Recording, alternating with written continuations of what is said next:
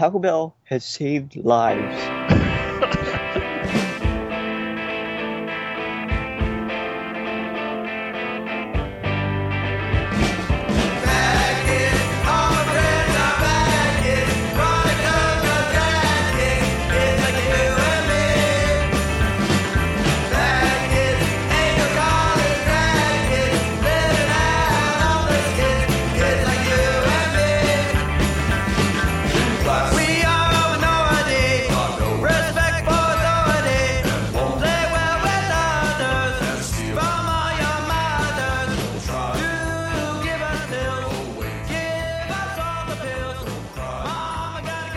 Hey everybody, it's Batman's Wild Pants and Socks and 52-inch waist.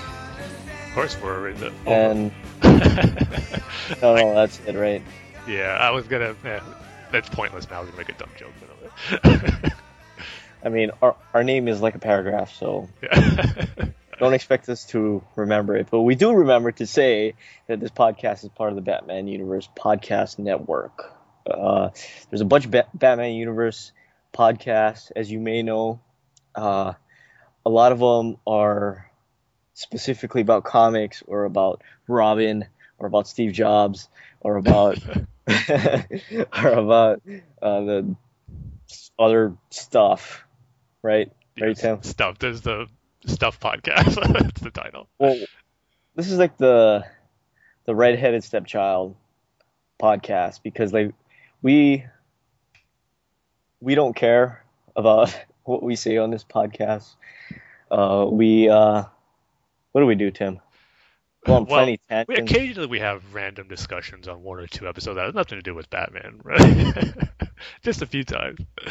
Yeah, just a few. Like one or two, right? Yeah, just one or two episodes out of our 65 now. Oh yeah, I forgot to say this is episode number 65 that you're listening to right now. We made it to retirement age, Tim. Yep, this is our last podcast then. So we're going to go off into the sunset and probably die in a boating accident. No, I'll just be at home. Just be at home. Yeah. But anyway, thank you for listening, and we love you.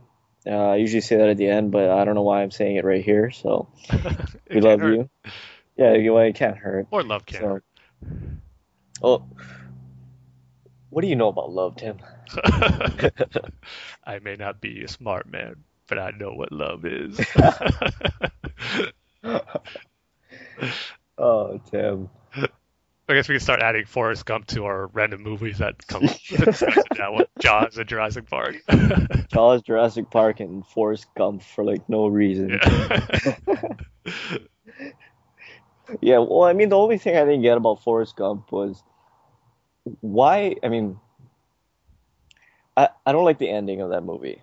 You know why? Why? Because Jenny was supposed to be this great love, right? Mm-hmm. For Forrest Gump. But then she only is with Forrest Gump when she has AIDS and she's dying. Mm-hmm. So, like... Well... And like, how many times did he tell her that he loves her? That she's his girl, or whatever his words were exactly. But like, oh, she's dying from AIDS now. So... It's okay now. I can be with you. See, I haven't seen it in a long time, but was it because she got sick that she wanted to be with him, or was it because she had the kid, but she wasn't able to get in contact with him because he was running across the country all that time and wasn't able to? Like, would she have been with him sooner when she had the baby? But she had AIDS already, right? Yeah, I don't know when she had it or how long after she had the kid was when she got sick, but yeah, it's because, like, you know, she went with that hippie guy. That got knocked out at the Black Panther or whatever, and then she was with that rock star. Is it like a rock star where she tried to kill herself? Well, yeah, she was with some people in that scene. Yeah, there's a bunch of people, but and then like she's dying from AIDS, so now she needs somebody to take care of her, so she's gonna go back to Forrest, even though Forrest for like 30 years was like, Jenny, I love you. So you're saying it wasn't true love for them at the end. You're saying Jenny was just looking out for herself because she knew Forrest would take care of her. Yeah. It was kind of like it was kind of a relationship of convenience. It wasn't true love. And how does he know that the kid from The Shining is really his kid? I mean, not The Shining. I was gonna say he's not Sixth that Sense. one. Yeah. How does he know the kid from The Sixth Sense is his kid? Did he get a paternity test? Does he even know about paternity tests? Does he know that he's the father? I mean, how does he know that he's the father of that kid? Because he could be, like, Jenny could have said, here's your child, right? Like she does, right? But it might not be his kid. It could be a kid from a previous relationship that she's trying to find a home for because she's dying from AIDS, right? Yeah, you're putting this whole negative spin on the movie that I've never thought of. I'm just saying, like, it's all possibilities. Yeah. Yeah. But anyway, then they never got a sequel. Yeah, they never. I think there was a sequel to the book, but a movie obviously never got made. Yeah, who reads books, Tim? Well, it's not too late. If Dumb and Dumber is getting the sequel 20 years later, then maybe Forrest Gump could. Did you see the trailer for that? Yeah.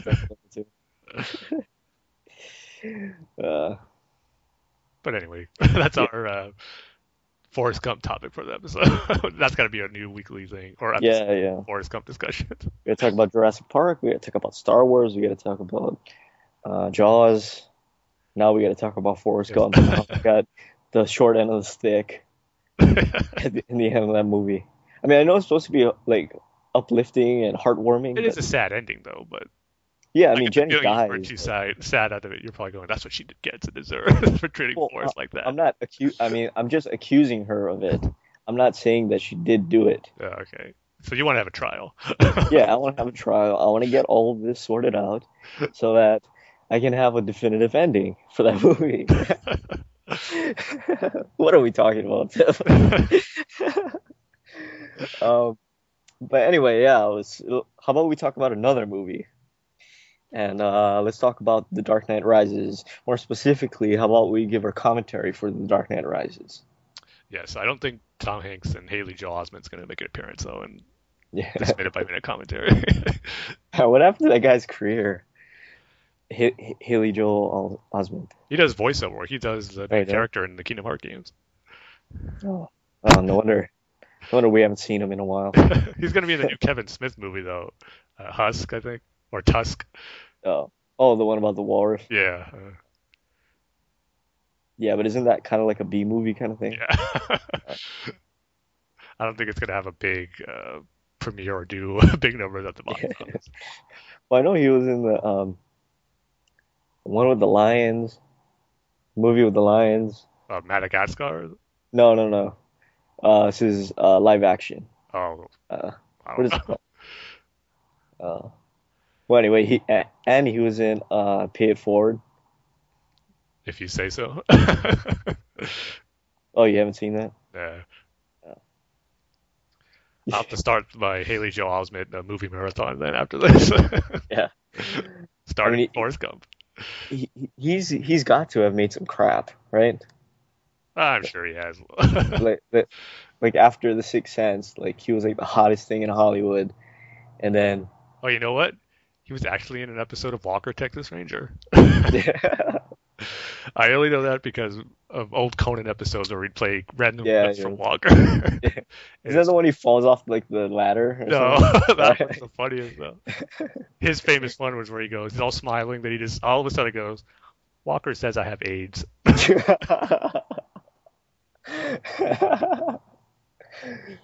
Oh man! And he played a kid that had AIDS. Apparently, he said so in that clip. Okay, here's his filmography. Okay, his first movie was Forrest Gump. He was on the Jeff Foxworthy show. A Sixth Sense, of course. Pay It Forward. He's on Family Guy.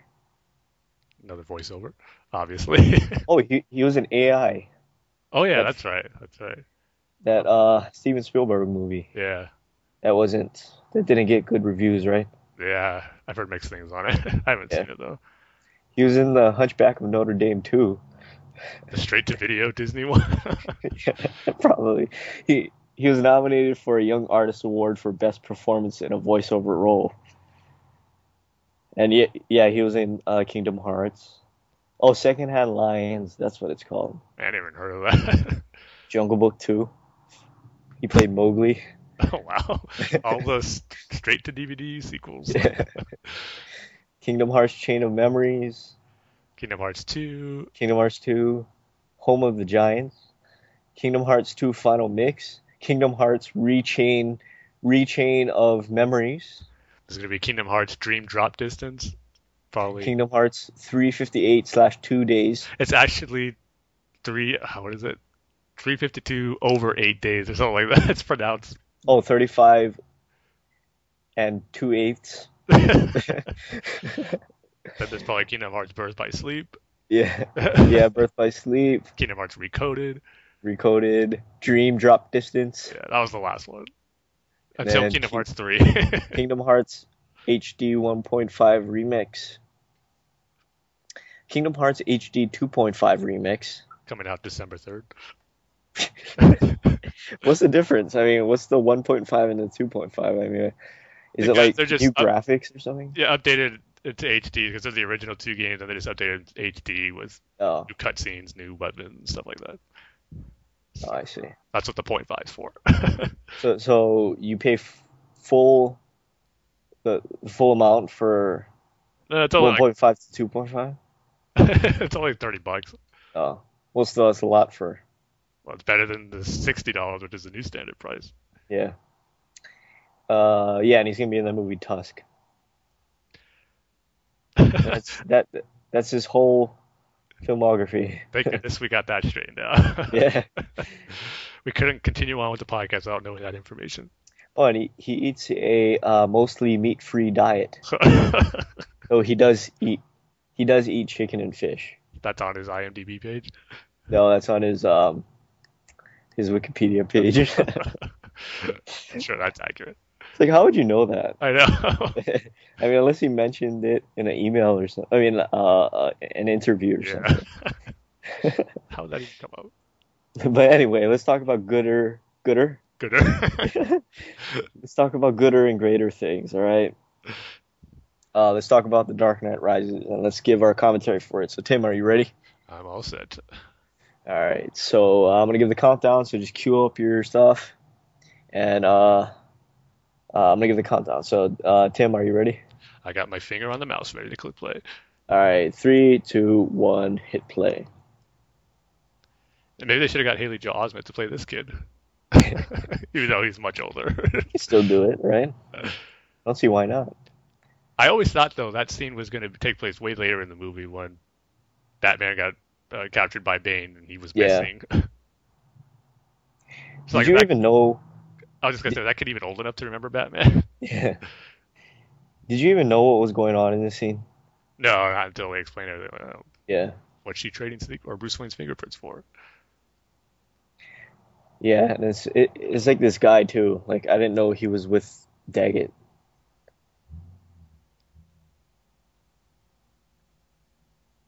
Uh-oh, trouble's coming. Door's locked. Oh, wait, he's opening the door. It's too bad we're not going to get to see it, though. Yeah, let's see if what's her name jumps in before the minute's over. Juno Temple? Yeah, and she won't. Nope. Not this time. We're ending with Daggett's henchman eyes shut. Yeah. With the line, "You don't count so good, huh?" Yeah. It's a great scene, though. I like that scene. I love how Anne Hathaway acts all scared when the guns fly. She just screams at the top of the... Anyway, at least we're making progress. We've gotten to the 20th minute of the movie, so there's only like 225 more. Yeah, the movie's like 2 hours and 20 minutes, or is it a full 2.5 hours? I forget. I thought it was like 2 hours and 45 minutes. Yeah, you might. Or like be 40 minutes or something. Well, if we're editing the credits, we should almost be down to just at the 2 hour mark, I would think. So yeah, we're slowly but surely getting there. Yeah, slowly. Being the key word there. Yeah. But anyway, Tim, why don't you give the good people at home, and they are good people, right? I would hope so, and I trust that they are. You're all They're good. not like Daggett's henchmen Yeah. or the or that guy with the sniper rifle. I can't remember his Yeah, name that's if he right. even has one. Baines. We'll just call him Baines Bob. Does he die? Yeah, he dies. He gets shot by Foley at the end. Oh yeah, that's right. Walking Yeah, his way into the Tumbler Battalion, he just gets shot. yeah, yeah. It's Didn't kind of quite like have the Spock. better. His death scene wasn't as good as Bob though. Yeah, Bob, my gun. He shoots him in the head. I think it was just in the chest, but Oh, poor so Bob. he's dead anyway. Um, but yeah, well, why don't you give the good people of this world um, our feature topic for this episode? Will do. And our feature topic is going to be our favorite shocking or surprising moments from the comics that we've experienced over the years. Just certain story points, or just even a single panel or a page that just, when you turned it and you saw, you're like, what? Your mind was blown over the years of Batman's 75 years history. So for me, I'll go ahead and start it off. I'm going to go chronologically as far as when I read it uh, and how old I was. So the first pretty much Batman comic moment that shocked me was back when I was probably like 5 or 6, and it's the comic story I always usually go back to. One of the first I ever read, The Untold Legend of the Batman, where Batman confronts Joe Chill for the first time since he killed his parents.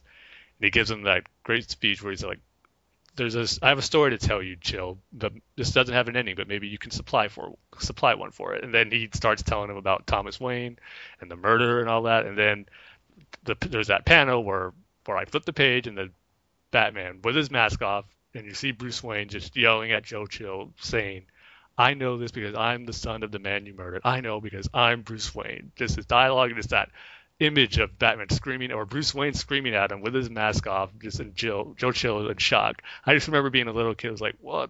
Batman just revealed his secret identity, but at the same time, it's so cool because this would be the perfect and maybe the only instance where Batman should do that to the person who killed his parents, the person who made him what he is, the reason he's going out as a vigilante. That would be the time to let this person know who you are. And just as a 6-year-old kid, being not fully, I guess, not knowledgeable of all of Batman's history and other comic stories out there, that being one of my first, it really left an impression on me where by the time we get to many years later, we see that Batman Brave and the Bold episode, Chill of the Night. I knew it was going to be somewhat based on that. I was hoping and hoping, please have that moment where he takes off his mask and say that line. Please say it, and he did. But which was cool, but it wasn't quite like the perfect panel shot like it was in the comics. It was good, but just that expression on Bruce's face when he said it in the comic just really left a lasting impression on me, and just being blown away by having to reveal his secret identity. So that'd probably be my first one as a 6-year-old kid.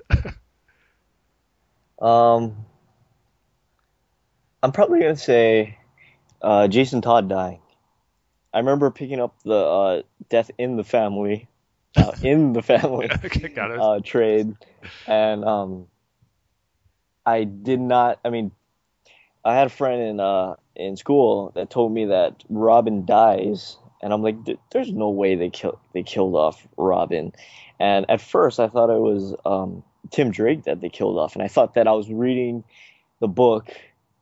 Uh, I I thought that book had just come out when I read it.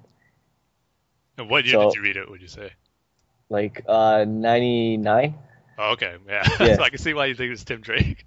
yeah, it was like 99, and I remember thinking that it was Tim Drake that died because like if you look at the cover, it's just Batman holding Robin, right?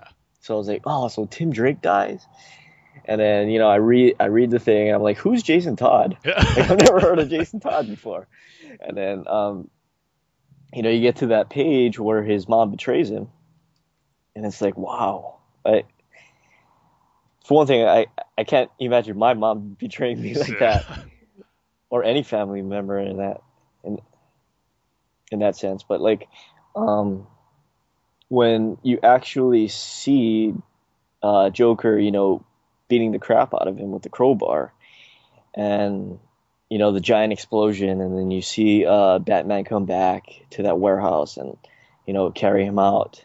That's when it really struck me, and I Yeah, trust that you didn't have the phone number to call in to trade, right? yeah, no, I remember reading that and I was like, so he's dead, right? He's dead forever. They're not going to bring him back. They're never going to bring him back, right? And they didn't until they did. He's got They a good didn't 20 years. until Jeff Loeb did, right? Was it Jeff Loeb? Well, Jeff Loeb was the first time he put the idea out there because it was Yeah. clay-based, but then Judd Winick went, "Hey, that's pretty cool. I'm gonna Oh yeah, actually yeah, bring him back." yeah. So that was pretty shocking to me. The first time I read that. It's funny though what you said about Tim Drake because I pretty much had the same reaction when I first heard about that, but I thought it was Dick who was dead, not Jason. The same thing. I never heard of him until that. Yeah. It was like one of those things too, where you knew that Robin was dying, and because I read it probably, I would say maybe 2 years after it originally came out in a trade that my cousin had. I just borrowed it from her to read it. It was like, okay, so there's another Robin besides Dick Grayson. So Yeah, not too down now. Yeah, I only knew of Dick Grayson and Tim Drake. Yeah. I didn't know that there was a Jason Todd until, I read Death in the Family. Yeah. I was gotta say those 4 covers for those issues are some of my favorites out there. I just love the one with Joker kind of like tuxedo and the top hat, and then there's that one with Robin kind of getting blown up. Those are all 4 of those covers are real great. Yeah, that's what I like about like old covers. There's so much going on in them sometimes. Yeah. And you rarely see that nowadays. It's usually just a stark image. I mean, especially like if you look at Snyder's Batman or his Detective Comics, it's just like, stark background, black background with Batman there. Yeah. Some of them work, but I know what you're saying, how they're just not like they used to be sometimes. Yeah, and like, you can, find an old comic and then there's so much going on in it. You can look at the bottom corner and there's like some stuff going on over there and dang it, Tim. Angels I'm take a afraid to ask, 2-0 lead. It's gonna be a depressing podcast for Dane unless Oakland does something. Yeah, it's gonna be very depressing, and I will just be sad. But anyway, yeah, like you can look at the bottom left corner, and there's something over there, and you can look at the total other side, the top right corner, and there's something going on over there, and it's just like it's really neat to look at, Yeah, as long as it's not one of those covers where it's like has nothing to do with the actual story, then yeah, it's good because those are the covers I hate the most. The ones that are just different for being different, have nothing to do with the story. Yeah, me too. Or the selfies cover. Yeah, they're coming. Don't get me started on those. Yeah.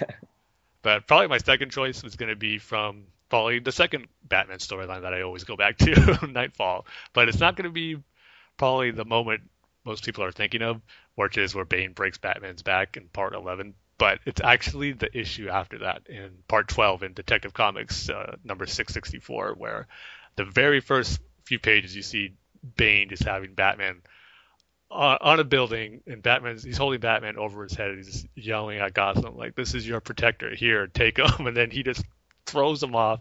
Batman gets like, as he's falling down, he hits different levels of the building until he just falls on the street, and just blood on the ground is knocked out. Where he looks like he's dead. And someone's like, "How can he survive that?" I just remember being not only shocked that that's happening to Batman, just how he's beaten up, but at the same time, I knew he wasn't dead yet. And just thinking, man, he could survive that. He's the greatest superhero ever. I mean, that was around this little bit after Superman died. I was like, this is why Batman's so much better than Superman. Superman got killed by having a fight with someone, but Batman gets beaten up, his back broken, then he gets thrown off a building on the street, and he still survives. Like, that's why he's the ultimate hero. And ever since I was a little kid, that sequence of panels in those first few pages of Nightfall Part 2 or Part 12 just I always left an impression on me just for that reason. Like, Batman can handle anything that's thrown at him, even if he's falling off a building and getting beat up and his back broken. It just, as a little kid, really left an impression. It's like, yeah, nothing can stop Batman, not even this. I just thought that was really cool at the time. And it's always a panel I go back and look at Nightfall sometimes. I just stay on those pages a little bit longer and just look at it and just bring back those memories. So that's another shocking moment, not only for what happened to Batman, but just the feeling it gave me how nothing could stop him, not even that, and getting beat up so brutally. So for me, Can I just say Dick Grayson's ponytail in Nightfall? I mean, that's a thing of beauty, and it takes, time to grow something like that. And I enjoy his commitment to it, even though that's a totally outdated look. How long did he have that ponytail for? Wasn't it only Nightfall? I think he had a little bit in afterward, like with Prodigal and all that. I think. Yeah. He had it in Prodigal. Because I remember that cover where he's holding the bat suit. Yeah. Definitely better than the mullet that he had Yeah. as Nightwing and part of the Teen Titans. But no, for me, my actual choice is gonna be it's gonna be The Killing Joke.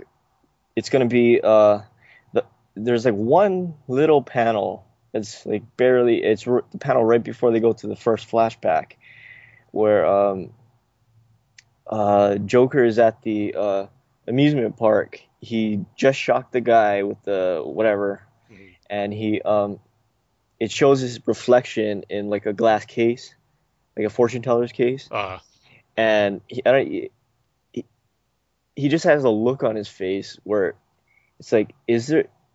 You almost see humanity in it. It's like, is that a little piece of humanity? Is he actually thinking back on his past and feeling sad about it? And of course, we go into the whole flashback where he tries to become a stand-up comedian and he fails at it, and he yells at his wife.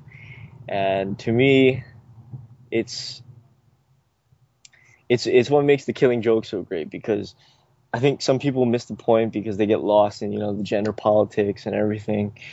I think it's about or what I think Alan Moore was trying to say with that book is, this man does evil things and he shows it to us at the amusement park, and with Gordon and with Barbara, right? He does all these evil things that are unforgivable, right?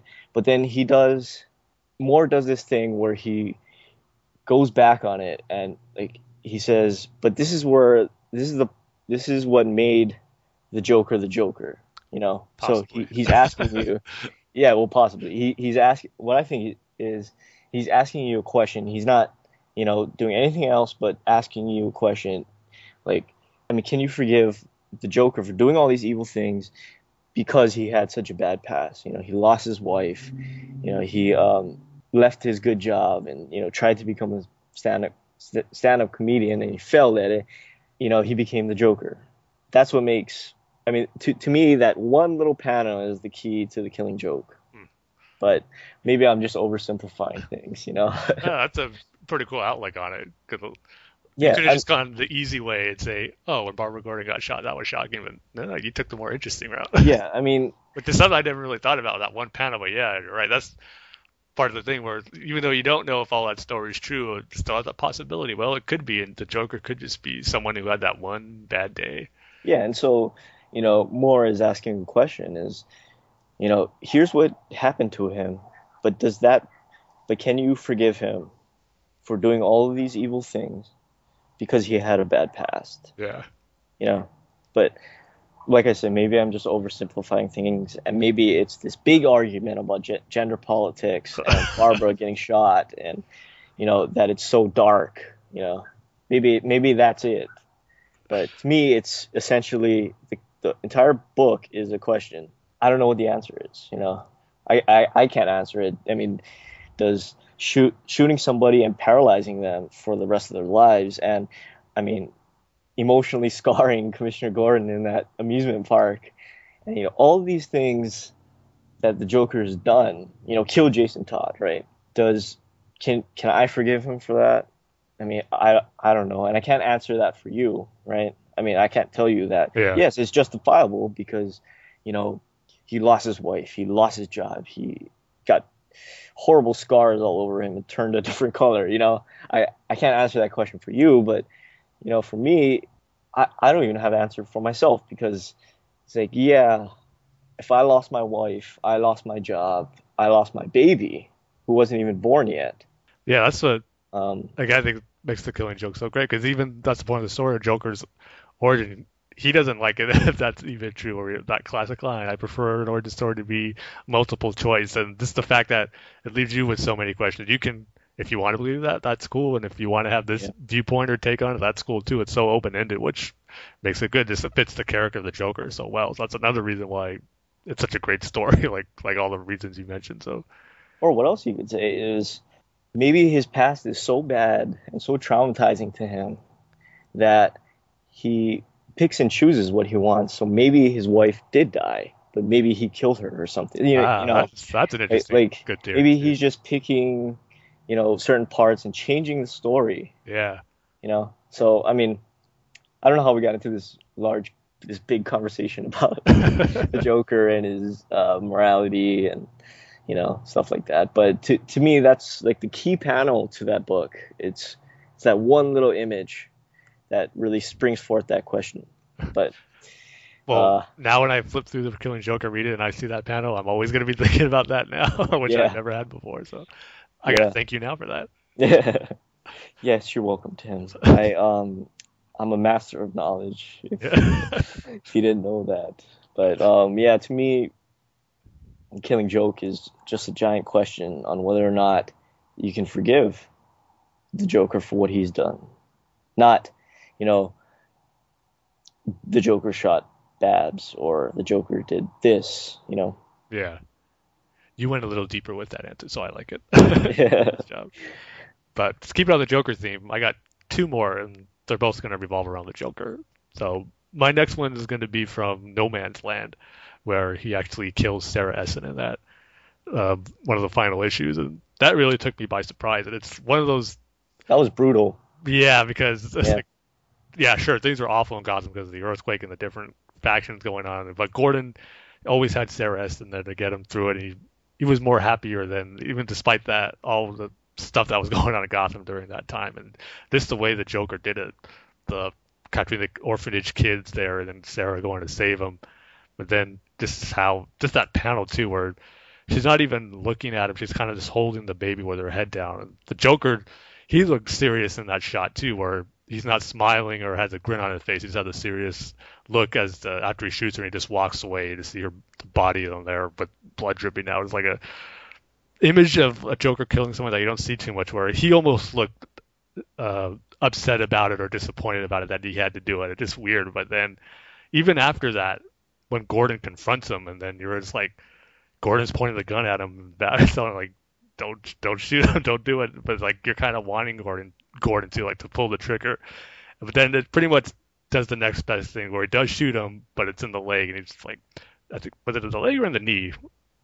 I forget where, but it's in the knee, I think. Yeah, something where he probably couldn't walk again, even though he does. But you wanted Gordon to do something to him for what he's done, not only for Sarah, but for Barbara, what we talked about, the Killing Joke. So this stuff that surprised me when I first read it, not only the murder, but then what Gordon did afterwards. This wasn't just, okay, taking him to jail, putting him back to Arkham, but Gordon got some type of small revenge, I guess, in a way.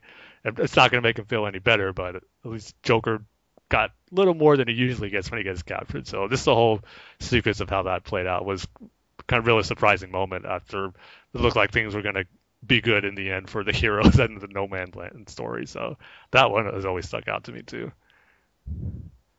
What's your other one? And my other one is going to be a little more recent. This is going to go back to Grant Morrison's run from Batman and Robin. And it's going to be where we got the big reveal that Joker was actually Oberon Sexton. And man, I couldn't tell you how shocked I was when I first read it. I'm so glad it's one of those things where I didn't get spoiled on.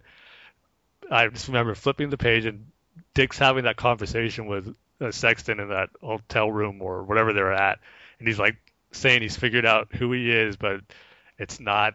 I didn't get a hint of who it was until I actually turned that page and I see the Joker's face. That was like a little mouth dropping moment for it. Like, what? I was like, I did not see that coming, because the big thing was that, he's actually Bruce, and he's just hiding his return a secret from Dick and Damian. But I had no idea it was going to be the Joker. That's just so good when you get that reveal when you're not spoiled on it, which is rare nowadays. And something big like that, I was so happy I was. I just remember after I read it, after like processing it, I just go into my brother, like, have you read Batman number 12 yet? Like, have you read this? Like, no. Then I was like, threw it on his bed, like, her, read it now. Like, you got to read what happens. It was just a really cool moment to get that reveal, and what happens afterward played out really cool too. But just the fact that I wasn't spoiled on it, it was such a neat twist that I didn't see coming. Because it was also cool because Oberon Sexton helped Batman and Robin on certain cases that they were doing during those issues. So when you go back and think about it, Dick was working with the Joker. They're actually helping each other, working as a team.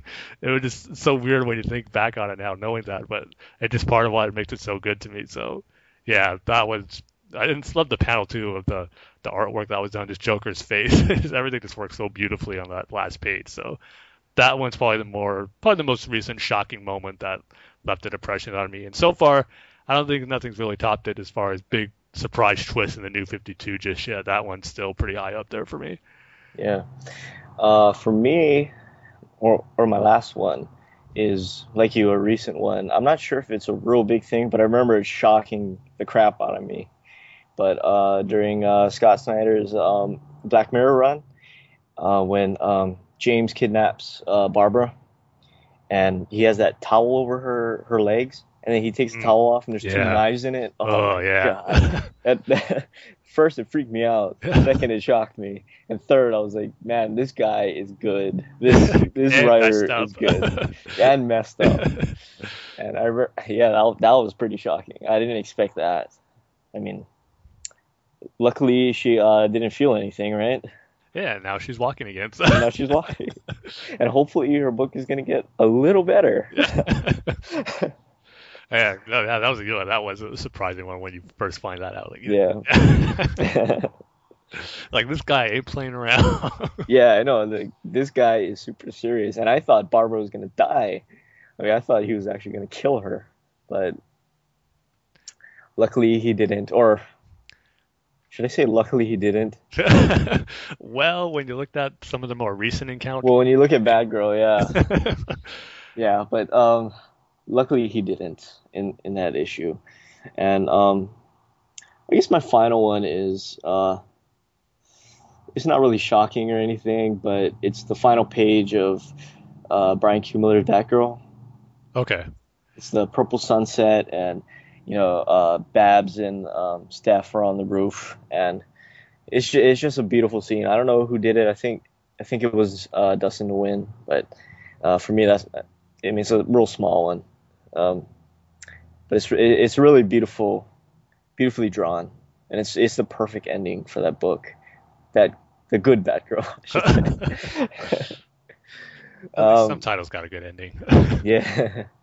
But anyway, I guess that brings us to the end of our future topic, right, Tim?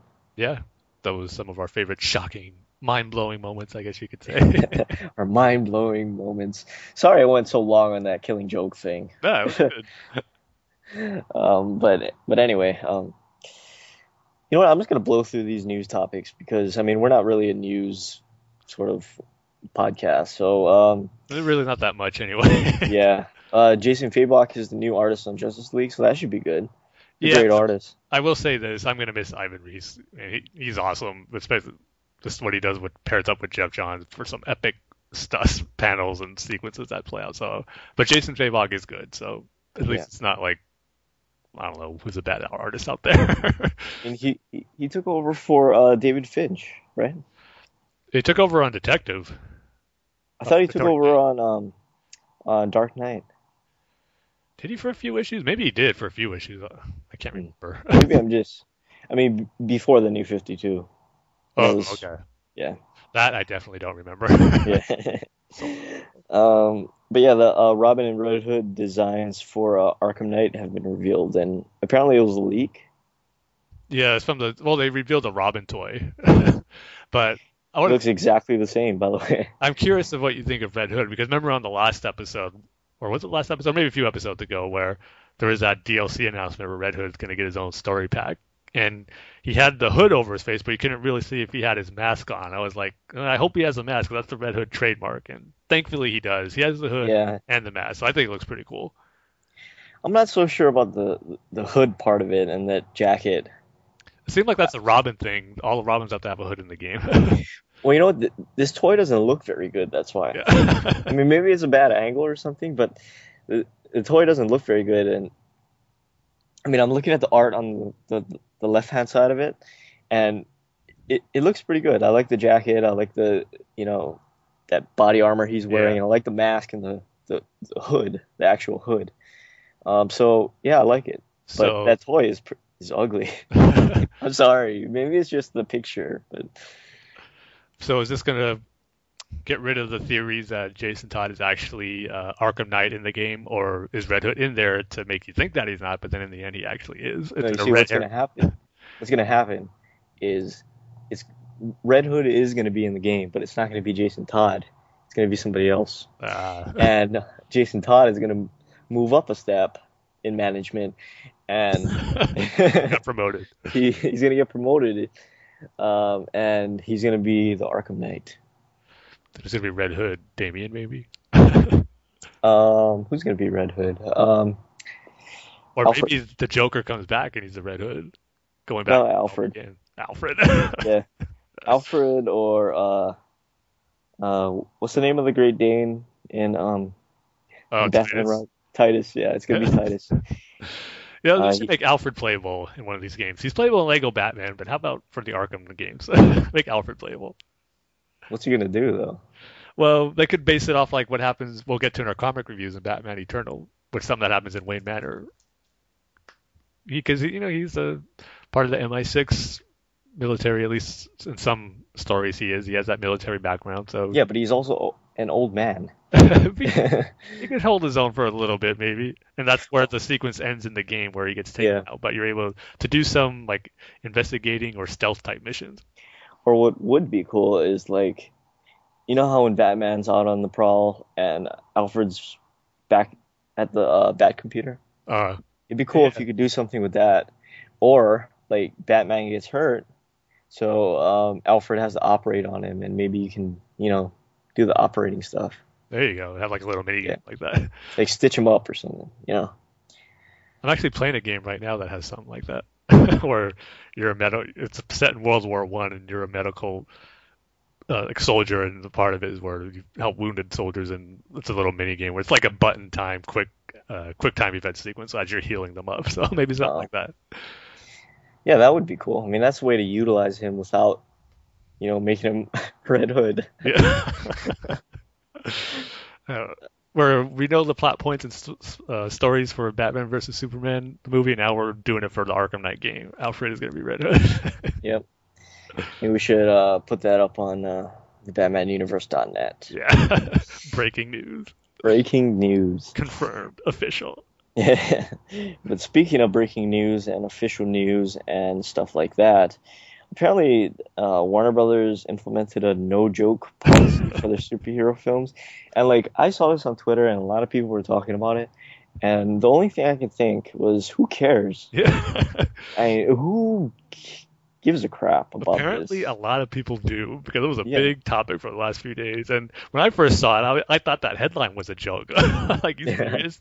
They really do something like that? Now, I really don't think this is accurate or true at all because I think that'd be, I don't know, why would they really make a point to do that, the studio? So I don't know. I'm just curious though, as far as is that something you would want it to them to do, or like you pretty much said it. Who cares? Really? Yeah, I mean, I just don't care. I mean, if they're gonna say something, they're gonna say something. But if they're gonna joke about something, you're gonna hear it in their voice, or the article that you read or the tweet that you read is gonna say, joking, or Mhm. something with the word joke in it. It's not gonna be like, oh, Plastic Man is gonna be in the Justice League movie that we're gonna do next year, and this is official confirmed news. Yeah, I will say though, I kind of do prefer, especially, I mean, Dark Knight Rises, and a lot of people criticize Man of Steel, or I said Dark Knight Rises, I meant the whole Dark Knight trilogy, but Dark Knight trilogy and Man of Steel, and particularly Man of Steel, a lot of people complain that there was no joy in it. Superman never smiled, which he actually smiles plenty of times, but not enough jokes. But they had their moments, and I actually like it when the humor is toned down in superhero movies. I mean, that's just my personal preference. I mean, I love the Marvel movies too, but for certain instances, the jokes just don't work for me, and maybe takes away from certain moments, especially in Thor 2. I thought those ones just that one, stuff like jokes were kind of just shoehorned in there to try to be funny. They just didn't Right. land right.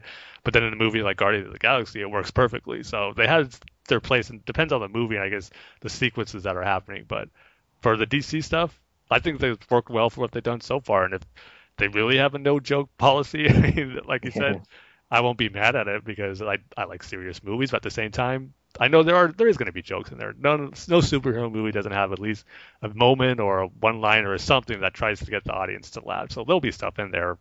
So yeah, to me it's much ado about nothing really. But I just thought it was funny that it kind of caused this whole debate online. It's like a lot of people taking like just taking it like offensive to it, where like how dare they do this? Like how can they not have jokes?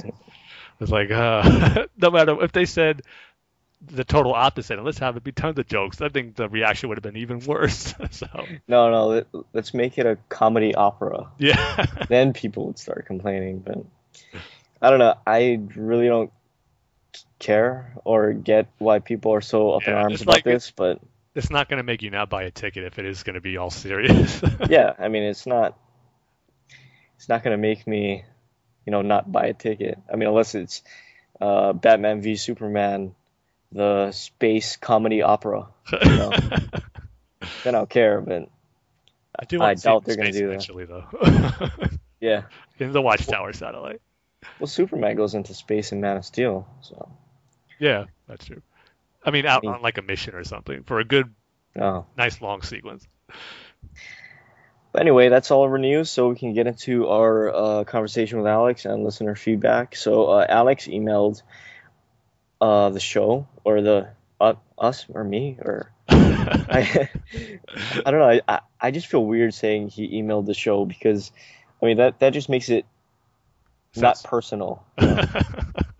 So I was gonna say, or does it make it sound too professional? Yeah, and we're far from that. So. I mean, we just had like a 15-minute conversation about Forrest Gump and Jenny.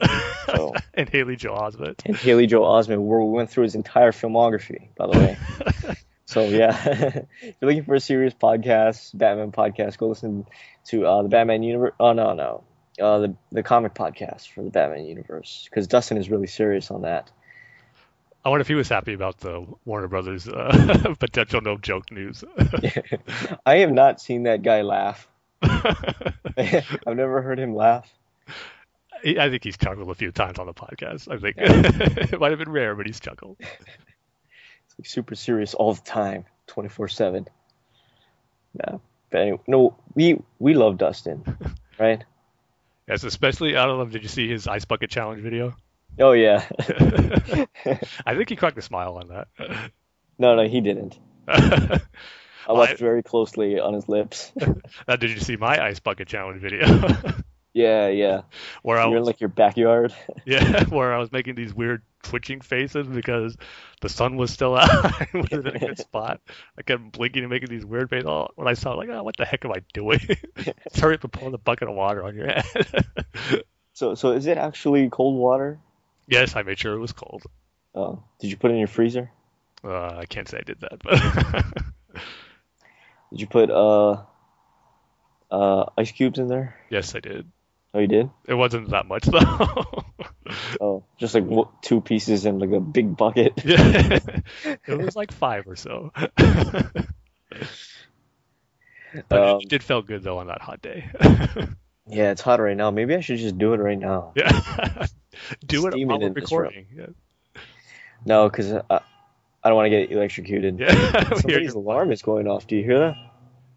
It's like an annoying alarm, not like a horn, like a blowhorn or something. Oh my god! All right, somebody turned it off. But anyway, yeah. So Tim did the Lou Gehrig's disease challenge, ice bucket challenge, and Dustin did it. So I think a couple other people from the Batman universe did it, right? Yeah, I know Donovan did it. Oh, he did? Yeah. Oh, did you watch it? Yeah. Oh, he was more in the background, so he had it right. If the sun was in his eyes, you couldn't see him make any dumb faces like I did. I was too close to the camera. I guess you're lucky that like when you cut off the video, it's not cut off where you're making a stupid face. Yeah. Yeah. Don't want to start and end with a dumb face. I'm just glad it recorded. Imagine if it didn't. Did anybody else do it from the Batman universe? Not that I've seen yet. Oh. Maybe they have, but I don't know. Well, anyway, let's get to Alex's email. Alex says, "Greetings, dynamic duo." See, I like that, Alex. I like you, man. He has the best intros to emails. I know, it's like nobody can top. Yes, and he gives us great nicknames. But he says the episode was great, and I really enjoyed hearing Andy's thoughts. Yes, Corbin, I thought you and everyone so far has been great on the podcast. It's weird how we're becoming messengers essentially. So Alex emails or says to tell Corbin this, and then Corbin says tell Alex this, and then now Alex says tell Corbin this. So, one of those people who are mad at each other. They don't want to specifically talk to them. yeah. But yeah, he says, yes, Corbin, I thought you and everyone so far has been great on the podcast. We got to find that one person who Alex won't like. Yeah, no. Who should we bring on? Oh, I know who we should bring on, but I'm not going to say his name. Oh, it begins with No, I shouldn't say it. If we're on the same wavelength, I think I know who you're talking about. Yeah. It rhymes. No, I shouldn't say that. No need to say anymore. Okay, but he says if it makes you feel any better, bringing up the name of a specific Pokemon and discussing its strong determination may change that. I'm just kidding with you. Yeah, Corbin. Pikachu will never be Darth Vader. Or any Pokemon. But he says, whoever chose the C-3PO Elmart for the podcast, bravo. I think that would be a hilarious DC Elseworlds tale. Well, thank you, Alex. Yeah, that was Tim, by the way. But he says, Tim, you could have used any Lenny quote when Dane was summarizing Of Mice and Men, although maybe that would be too much of a stretch. Okay. Well, I got to remember that. If I need to do a Simpson quote, if you're doing one of your literature lessons, yeah, I have to. Anything from Lenny, I guess, will do. But he goes on to say, I was disappointed in your choice of putting Hugh Jackman's Wolverine over the comic book portrayal. Aren't they killing off Wolverine? Yeah, I think the title of it's Wolverine Dies or The Death of Wolverine, but we'll see how long that lasts. So it's really literal, like Wolverine dies in this one. Almost, yeah. He says, Wolverine used to be right there with Batman as my favorite fictional character, but when the first X-Men movie came out, Marvel changed him to be more like Hugh Jackman. I like the short and grungy guy that worked in the background, away from his teammates' eyes. They made the rest of the X-Men far less competent in order to make him seem better, when he was usually the underdog of the team. Oh well, he's dead to me now. That's a little harsh, Alex. Hugh Jackman's awesome. He says, I'm sorry guys, but I'm happy that the movie universe will have nothing to do with the Arrow or Flash TV shows. Oh, that's going to make Andy disappointed. I tried so many times to watch Arrow, but I can't stand the acting and don't find the story interesting. Alex, your email started off so good, but now you're dissing Hugh Jackman and now Arrow. So not only has he stuck the knife in you, but he's twisting it right now. Anything else, he's going to put salt over it. Yep. But he says, I haven't watched the pilot for The Flash, but the lightning gave me abs joke was enough. Smallville got very ridiculous at times. But I thought the acting was good, and the characters were much more compelling, especially Lex and Lionel Luthor. To each their own. Oh, and I just went to search for some Frank Miller interviews, and apparently I was reading all the nice ones. Because you guys are right. I'll just say he's not as nice as a guy as I thought. I have read The Dark Knight Strikes Again, Dane, but I blocked it out. I got rid of it as soon as I read it. Okay, he's back on track with his good email. Yeah. So he's slowly removed the knife, right? Yes, not quite out yet. Let's see how it goes. But he says, I was glad to hear the positive response to Ben Affleck's Bruce Wayne look, and I agree he looks very close to the animated series. I was also happy to hear the love for Assault on Arkham. I hated Justice League War and Son of the Batman, so I was really worried about this one. Thankfully, so has he He took Did the the knife knife. go back He in? took the knife out when he said he liked Assault on Arkham, but put it back in when he said he hated Justice League War because Oh, I really like that. But then Son of Batman was disappointing, so oh, it's okay, not out yet. It's not twisted though. Let's see if we can okay. pull it out. But he says it exceeded my expectations and is easily in my top five DC animated movies. They did such a fantastic job with Deadshot that I was willing to overlook my distaste for Rocksteady's slash Paul Dini's Arkham Bane portrayal. One thing I have to disagree with you guys is in regards to Joker's voice. I don't think Mark Hamill works for every portrayal, and I much prefer a serious Joker like Heath Ledger's in the Dark Knight Returns version. I still love it though. So, Hmm. is it in, out? It's almost out. He's pulling it, but it's just not quite out yet Oh. because Troy Baker's Joker was awesome and just right under Mark Hamill. But I do agree with him about the Arkham Bane portrayal. That's not one of my favorites, so that's why it's close to getting out. Oh, so that's good. Yes. But he has some questions, Tim. And his first question is, what kind of story arcs would you like for the heroes in the upcoming DC live-action movies? Do you want them to have a complete story, like the Dark Knight trilogy did for Bruce Wayne?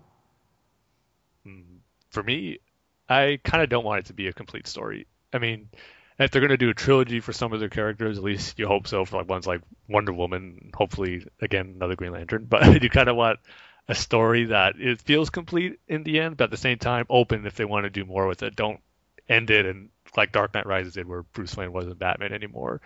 So I think to have an open-ended ending, I guess, would be the perfect way to do it, in my opinion. Just so, because you never know what could happen.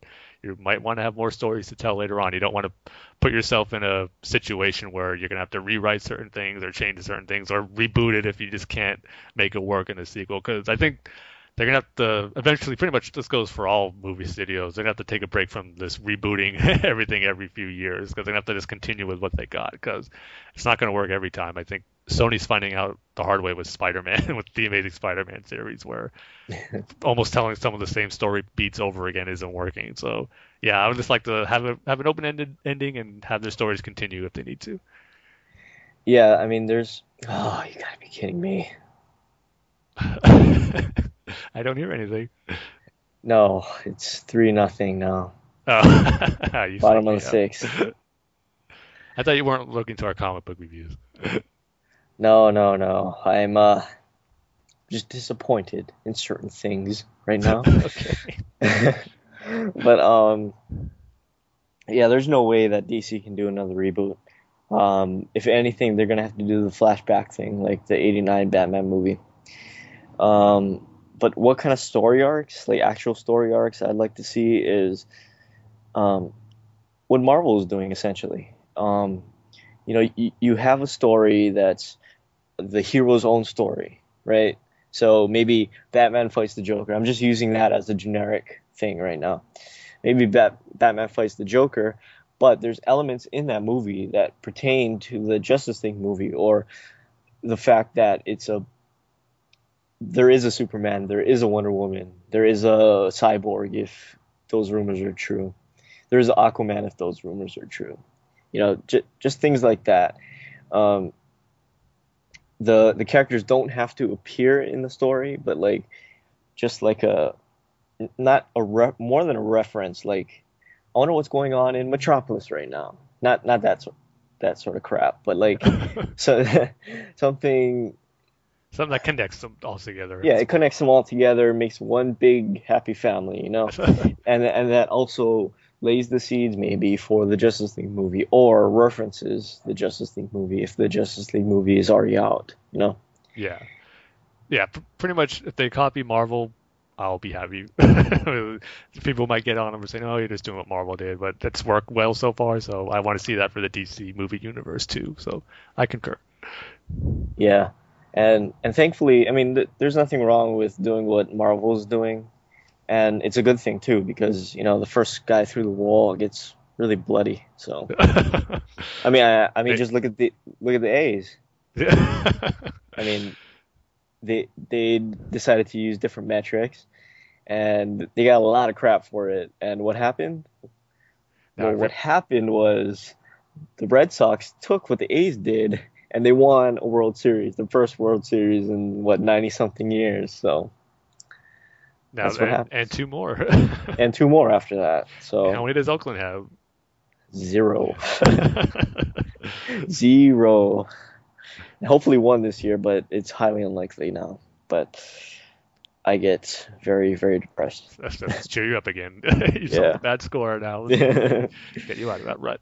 But his second question is, what are your favorite covers of the New 52? Some of mine are Wonder Woman 5 through 8, 23, 24, and Batman 31. Whoa. Hey, you know what? I'll answer this question first. Okay. Any of the J.H. Williams covers from Batwoman. Yeah. So that's my answer. They're just gorgeous. I mean, gorgeous covers. Yeah. But for me, I'm going to go with pretty much, I said this image has been one of my favorites since it first got revealed when we were going to get Death of the Family. But the cover actually was a variant for Batman number 15. And it's that, well, I think it's a classic image now, but with Joker holding up his cut off face, and you see his like eyes and his mouth smiling in the background of the black background there with his 2 hands holding up his face. I just love that image. It's so creepy and like fun at the same time. It perfectly fits the Joker, and I think that's the perfect image to have like Joker's return, and especially this big storyline for the New 52. It felt so appropriate. So I love that image when it first came out, and then when the variant cover came out with that image on there, I had to get 2 issues, one with that and just a regular one, because I just love that image so much. To this day, it's probably one of the best cover for a New 52 issue on the Batman front, maybe overall, because I just love it so much. It perfectly captures the Joker, the creepy, playful side to it. So I'll go with that one. But Alex did have some good ones with the Wonder Woman ones, because she had some good covers too, especially I think it was issue 23 or 24, but it's the one where it was the face of the god War, but he has this big beard, and that's pretty much, it's so big, and this Wonder Woman's like standing in front of it, like standing over top of that big beard that he had. It's just a pretty cool image, and just a lot of the Greek god stuff make for some cool covers. And the Flash had some good ones too, especially early on in that first story arc. So it was by Brian Buccellato and Francis Manapul. I forget which one of them did the covers though, but I know they were good covers. But still, that Joker one, I don't think nothing's topped that one yet. I just love it so much. Yeah, and his last question is, now Tim, I want you to keep this under 2 minutes now. Okay. Being big Star Wars fans, what are you gentlemen looking forward to most in Episode 7? All right, let's start the clock. No, but you see, I hope this isn't a cop-out or a cheesy answer, but I'm just looking forward to what new stuff Episode 7 is going to bring to the Star Wars universe. I think story-wise, it's going to bring us some new things that we never thought about before, possibly new ways that we're going to think about the Force, and in particular, with the rumors going around, the origins of the Sith and the Jedi, that's a rumor going around where we may see that, and I really hope so. I think that's going to be really awesome. So, and then again, we're going to get the small things, new Stormtrooper costumes, to see how those look, and just more cool designs that we're going to see. Maybe cool new weapons, and of course, new ships we're going to get. So I'm just really excited about seeing the new stuff Episode 7 is going to add to the Star Wars saga as a whole. And of course, how can you not be excited about seeing Han Solo, Luke Skywalker, Princess Leia again, and Chewbacca? So yeah, all that stuff, but in particular, just the new stuff we're going to get in the Star Wars saga for Episode 7. So I think that's under 2 minutes, so I'll leave it at that. If you want to hear more, I got tons of podcasts you can hear as the saga continues. So, for me, I'm gonna break it down into 3 things, because we got to move on with the show. We can't spend the whole show talking about what we look forward to in Episode 7, because we can. Long show. Yeah, we can, but we're not, unfortunately. First one, the story, of course. I can't wait to see what they do with the story, the continuing story. 2, the Falcon. 3, Salacious Crumb. You never know. There could be a Kowakian monkey lizard on someone's ship or planet. I hope. I mean, J.J. Abrams is a Star Wars fan. He's a true Star Wars fan. So, I mean, you got to have some love for Salacious Crumb. Well, I just hope. He did die on Jabba's sail barge, though. I hate to break it to you. Well, I'm not saying for certain he died. It just looked like he died. He faked his death. Well, it has been told in EU stories, so now that's legend now. It's possible. Anything's possible now. He faked his death, all right, to become to evade or to get off on his student loans and to start a new life with his Jabba's daughter. We only know Jabba has a son. We don't know if Jabba has a daughter. You don't know that, Tim. You don't know that for sure. So could have a daughter. He could have ran off with sliced noodles, maybe. Oh yeah, or he could have ran off with the Sarlacc. You just never know, all right? Oh man, You never know. there's a standalone movie waiting to happen. Yeah, Salacious Crumb looks for love in all the wrong places. Rated R. Rated. But anyway, thank you, Alex, for your email. We always love reading your emails, man. So keep on sending those. We love you, man. Don't ever forget that, because we don't want you being depressed. Because we just want you to know that if nobody else in your life loves you, just remember Dane and Tim love you. You can always count on that, no matter what. But we have an email or two emails from Corbin Dallas Poole. And speaking of Corbin Dallas Poole, I think we should do some Corbin's tweets. What do you think about that, Tim? Let's do it. We got to make up for missing those times, and he sent an email, so I think that was our I can't even say it. Prerequisite. Prerequisite. I can't even talk. But we should read his tweet so he doesn't complain. He did his part by sending an email. Yeah, he did his part, so we have to keep up our part of the deal, right? So he says, or he has a tweet that says, "Saw an emu out in service today. Didn't see that coming." I did just see the picture of the emu. Yeah. I was hoping it was a little more close up, but I guess he didn't want to get so close to it. Yeah. And I'm not sure what he's saying in this tweet, but he says, "I love how my dad knows it's lunchtime only because I give up on life." What is he trying to say there? I love how my dad knows it's lunchtime, but only because I gave up on life. Yeah. Maybe because that's all he has to look forward to now. I don't know. Please explain it to us, Corbin. Yeah, please. Here, let's see. He says, "Hey guys, what alcohol goes good with root beer?" The answer is Bailey's Irish Cream. I thought Jehovah's Witnesses aren't supposed to drink. No, they could drink. Just gotta make sure it's in moderation. Oh, moderation. Yeah. I see. Well, Bailey's is pretty kind of like a hard liquor. See, I wouldn't know because alcohol tastes awful. I can't stand the taste of any of it. Me neither. Don't trust me, Tim. You know how many that crap is disgusting. Beer bottles and cans I wasted by the friends. I'm here, have a beer. 2 sips, like, get it away. Well, I mean, I can't really drink beer because I just don't like that bitter taste. So what I do is I drink Guinness because Guinness doesn't have that bitter taste. Well, maybe that should be one I could try then. Yeah, try Guinness.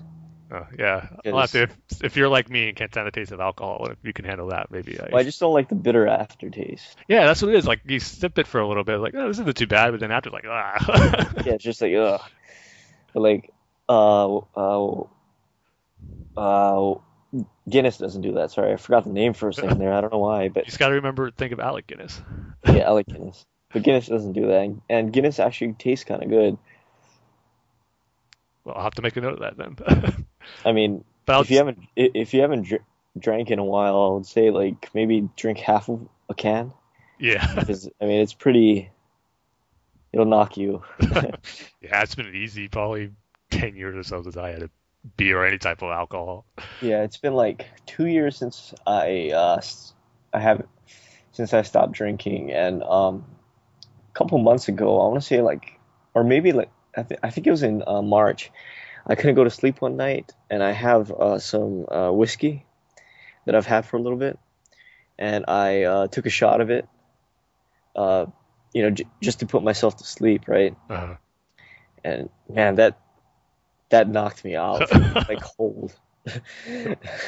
I slept through like 2 of my alarms. Is it a work day? Yeah, it was a work day. Uh, I wasn't late, but man, if you don't drink for a while and then you drink hard liquor like whiskey, like Jack Daniels, man, don't do that. I just don't get the whole appeal of getting drunk and then all because of the whole hangover afterward does not seem worth it to me. It's Well, like you see, I never drank to get drunk. I, I, that's I I got, I mean, I drank just to feel that buzz, mm. you know. But Yeah, all these people like goes to party and just wants to drink and get drunk, and then just the next day afterward, like see how miserable yeah, people like throwing up afterwards like that. yeah. So I'm not an alcoholic. That's not why I quit drinking. I have to make that clear to everybody for some reason because they're like, "Oh, why? What happened?"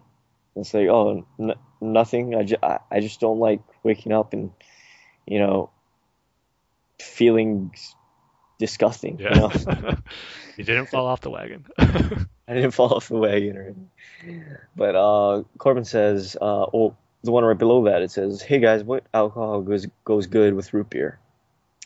But he doesn't have that bottom part. So I guess you found the answer. Just gotta stick with root beer. There's a Root beer picture of tastes awesome. him. Yeah. And there's a picture of him with his favorite sister. Uh, and yeah, that's pretty much it. Corbin, you gotta tweet more, man. Jeez. But Lippy's talking, Dane. oh yeah, I haven't tweeted in like how long? Yeah, I wonder what your last actual tweet was. Not a retweet, but an actual tweet. Yeah, what was it? Uh, who cares? But anyway, Corbin also sent in an email and he says, "Hey dudes, a great last episode. I'm currently writing this email at 3 o'clock in the morning. Wait, you got to read his title Oh, for me. okay. Blood sugar lows, dot dot dot, like being drunk but not." He says, I'm currently writing this email at 3 o'clock in the morning because my blood sugar was extremely low. That's right, I have type 1 diabetes. I've had it since I was 13. So it's been right at 10 years now. Oh, he's 23. You can add. No, I didn't know Corbin was that young. I thought he was older than me. But I guess he's a young buck. But he says, have you guys ever had a milkshake mixed with cereal? No, I haven't. But you know what tastes really good if you don't have milk? I mean, it tastes all right. If you get Frosted Flakes and you put Sprite in it, Really? yeah, Wow. it tastes all right. It doesn't taste, Uh, you know, good. It but tastes all right. If you don't, I mean, it's a last ditch effort. I like the milkshake idea though. Yeah, it sounds good. But But he says, dude recommended that to me in my days at Walmart. Nice public bathroom. I didn't know you used to work at Walmart, Corbin, or maybe you told us and I forgot. I think it's the first time I'm hearing about it too. Yeah, Unless we so both so forgot. But so can you tell us what your experience was like over there? Because I'm curious to know. Because I mean, Walmart is kind of like a big version of a mom and pop store. It has a bunch of crap that you don't need, but when you do need it, they do have it. So and sometimes they have mom and pops greeting you at the entrance too. yeah, yeah. But anyway, he says that yeah, a dude recommended that to me in my days at Walmart, and said he used to live off that as meals. Wow, I'm surprised he doesn't have diabetes. Um, But I don't know, milkshakes and it depends on what cereal it is. I wonder if it's just like Cheerios or Frosted Flakes or is it like with they all have Cocoa sugar. Puffs or Count Chocula. They all have sugar in them, though. I know, but see, I'm going way overboard with the Cocoa Puffs and Count Chocolate because I want it to be as like sugary and because you know it's going to taste better with the more sweet it is. So Oh, Chocula. Count Chocolate with milkshakes. I should try that. You're making me hungry, man. I think we got to stop this podcast because I'm hungry. And get milkshakes. Yeah, and get milkshakes. Oh But wait, he said, he's going to say it right here. I didn't read far enough in the email. oh, yeah, yeah. But he says, anyways, I just had classic vanilla with plain berryless Captain Crunch. It was freaking awesome. Got the recipe now. But he says, for a news side of things, not sure what he meant there. I think, I mean, it's regarding news, like Oh, Batman news and comic news, stuff like right. that. He says Jock is currently working on an image project with Scott Snyder called Witches. It'll be out in October. So other than movie stuff, that's what he's got going on. Dude's a beast.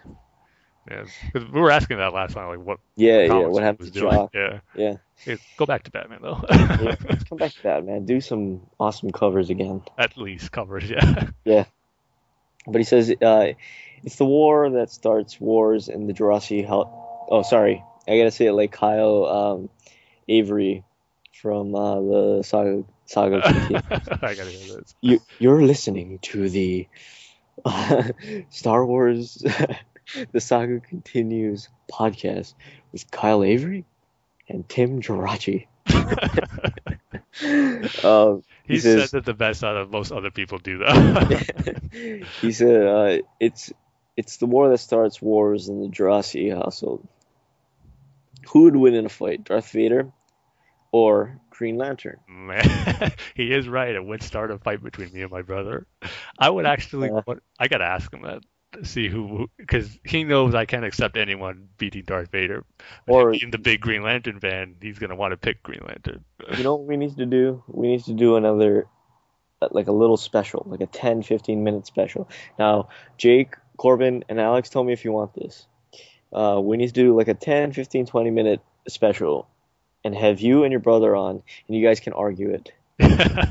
All right? So yeah, because I know he's going to pick Hal Jordan, especially Hal Jordan, Green Lantern over Darth Vader. No, you say, well, Darth Vader has this, and this, and this, and this, and then he'll say, well, Green Lantern can counter that by doing this and this, right? So, you got to be kidding me. Is it 10-0?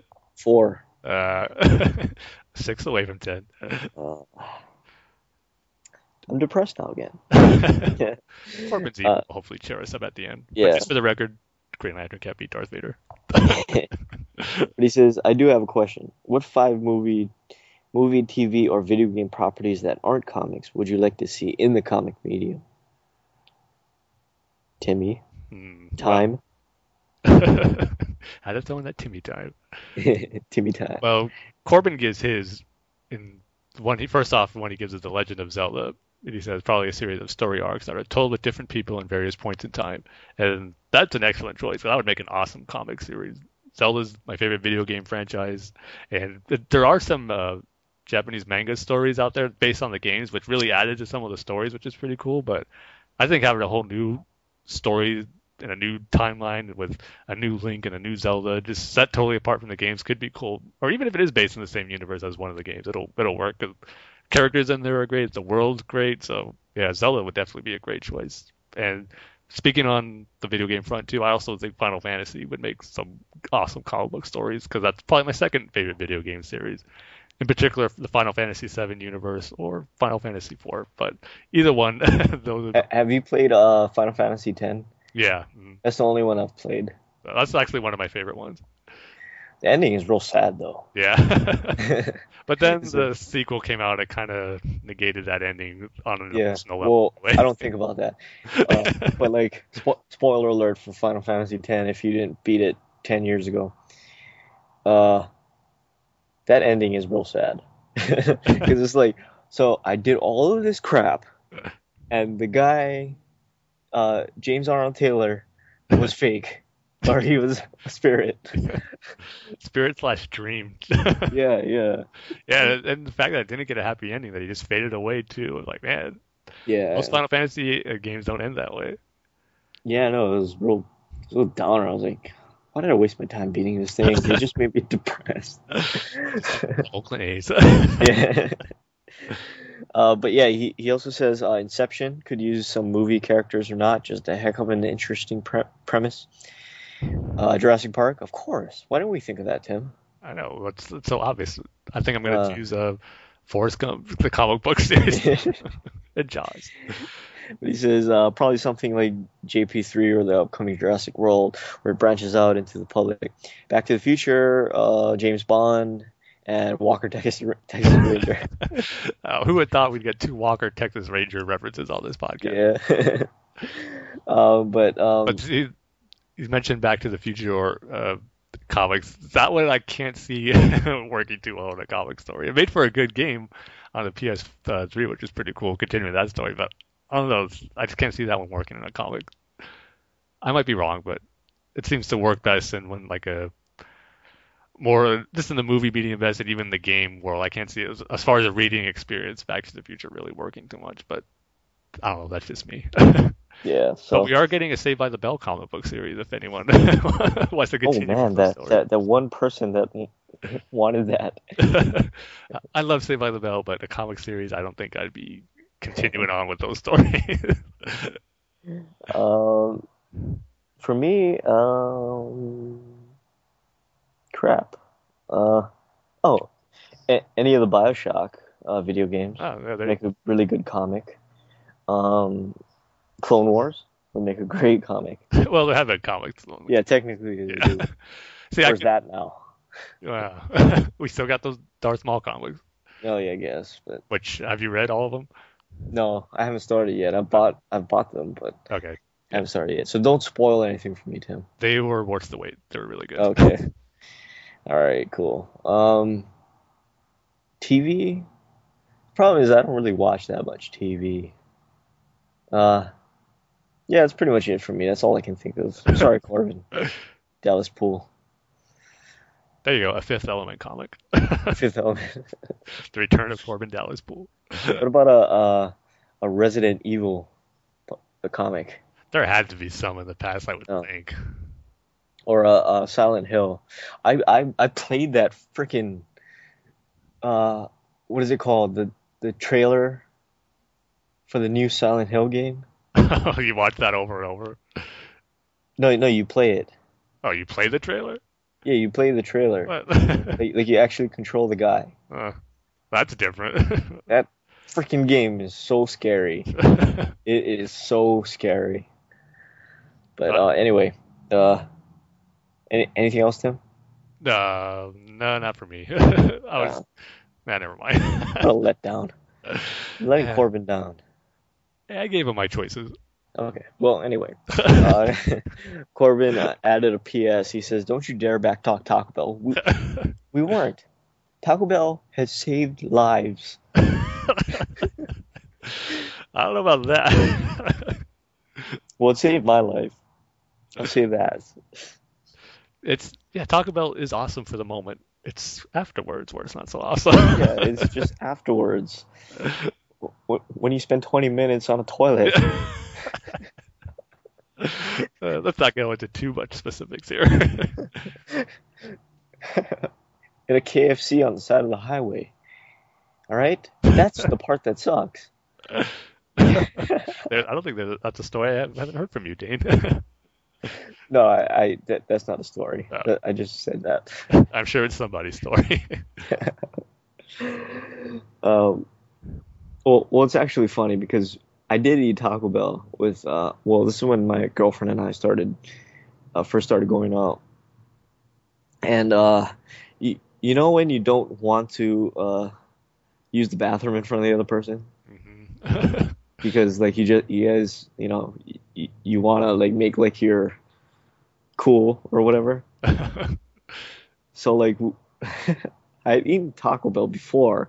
We went to a mall, and then we got on the free, or we did our shopping or whatever, and then we got in our car again, and we went on the freeway, and there was a crap ton of traffic, and I had to go really bad. So what happened was, I had a friend that lived in the area, or the next off-ramp.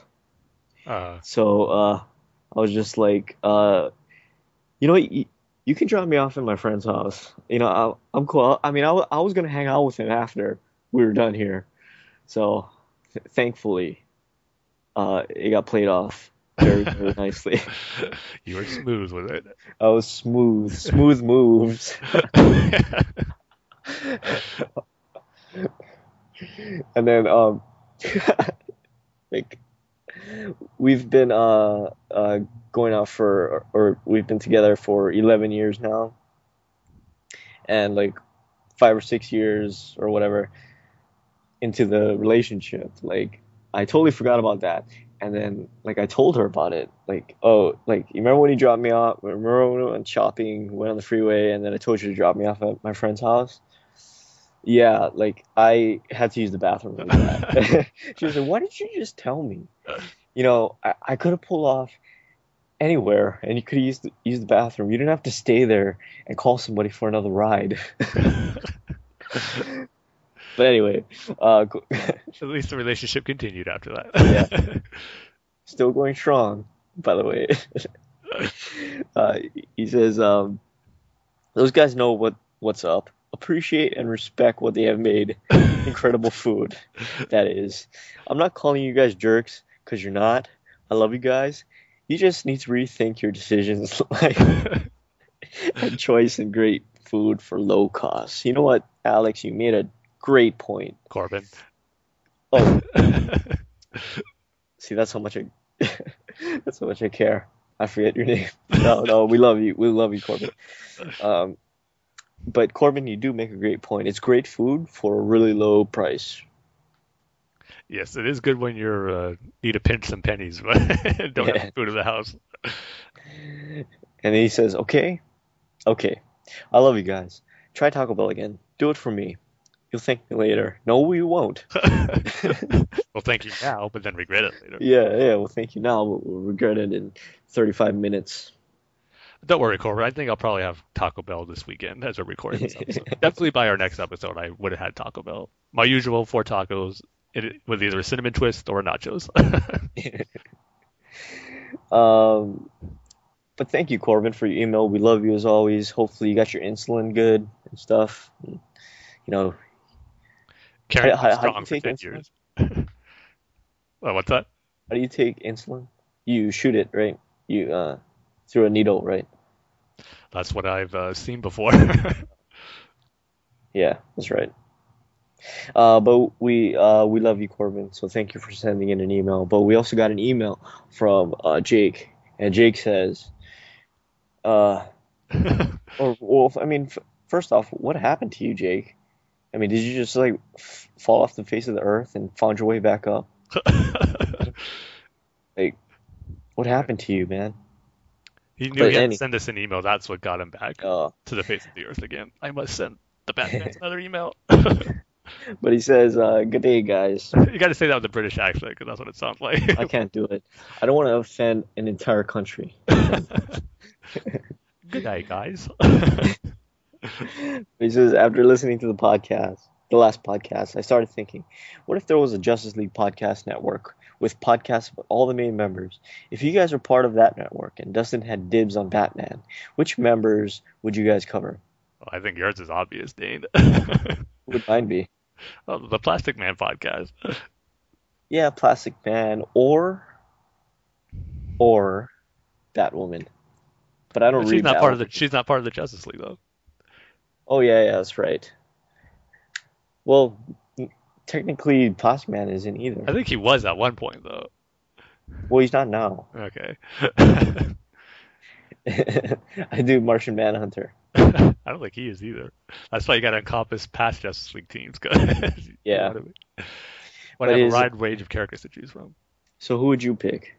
Hands down, Green Lantern. My next favorite member after Batman. It's an obvious choice. Yes. So it could be a podcast my brother can join us on. Yeah. But he says he has 2 more questions for us. When Kevin Conroy calls it quits, who would you like to take over Batman's voice? I like Bruce Greenwood and the work he did in Under the Red Hood and Young Justice. Yeah. I'm going to go with Jake on that one. Bruce Greenwood has probably been one of my more recent favorites after Kevin Conroy for anyone to do Batman. Yeah. He's been really good. I mean, Diedrich Bader was good as for Brave and the Bold for that type of show, but I guess for more serious stuff as Batman, Bruce Greenwood probably is better. But I don't want to sell Diedrich Bader short, because he did awesome in the Chill of the Night episode for a more serious storyline. Yeah, I I agree with you with Bruce Greenwood. But his second question is, do you guys have a favorite song that when you hear it as a music video containing your favorite characters start to play in your head? For example, mine is Meet the Monster by Five Finger Death Punch, and the singer is the Joker talking to Batman with video from all the Arkham games. That's something I've never really thought of before with music and tie it in with certain characters. I can't say that I really do. Just pick a random 311 song. Tim. I will say this: when I listen to bands that have like a lot of screaming in it, like Linkin Park or Deftones, it does remind me of Dragon Ball Z when characters like Goku and Vegeta are charging up and they're just yelling and screaming on summer times. I guess I could make that comparison, but not with actual type of someone's voice or lyrics in a song. That usually doesn't pop into my head as far as comparing it to a certain character. So I'll just go with loud screaming in Dragon Ball Z characters. Yeah, for me, it has to be. What should I pick, Tim? Just like a random. Cheerio baby. Oh God, no. How about? Pick a Beatles song. No, not a Beatles song. I'm going to pick. Psycho Killer from the Talking Heads. And who is the singer? I am going to say KG Beast is the singer. And Plastic Man is on drums. And who's on keyboards? Amanda Waller's on keyboards. It's the Suicide Squad band. It's a terrible band, by the way. If that were to happen. But yeah, he said the last thing he says, thanks and keep up the good work. Thank you for emailing us finally, Jake. We miss your emails, man. So send more, man, because we love you. We had the trinity of emails for this episode, which is awesome. Yeah, all three of them sent them. So who's Batman? Let's say Alex is Batman. Since he was the first. Yeah. Corbin is probably Wonder Woman. And Jake is Green Lantern because Green Lantern's out of the Justice League for now. Yeah, but we said the Trinity. Green Lantern's not part of the Trinity. It's Superman, Batman, and Well, Green Lantern would be the fourth member. Well, Jake can't be Superman because he can't beat up all the other guys. So, how do you know that? Oh yeah, he could be like a bodybuilder or like a MMA fighter or something. We just don't know. We don't know Jake.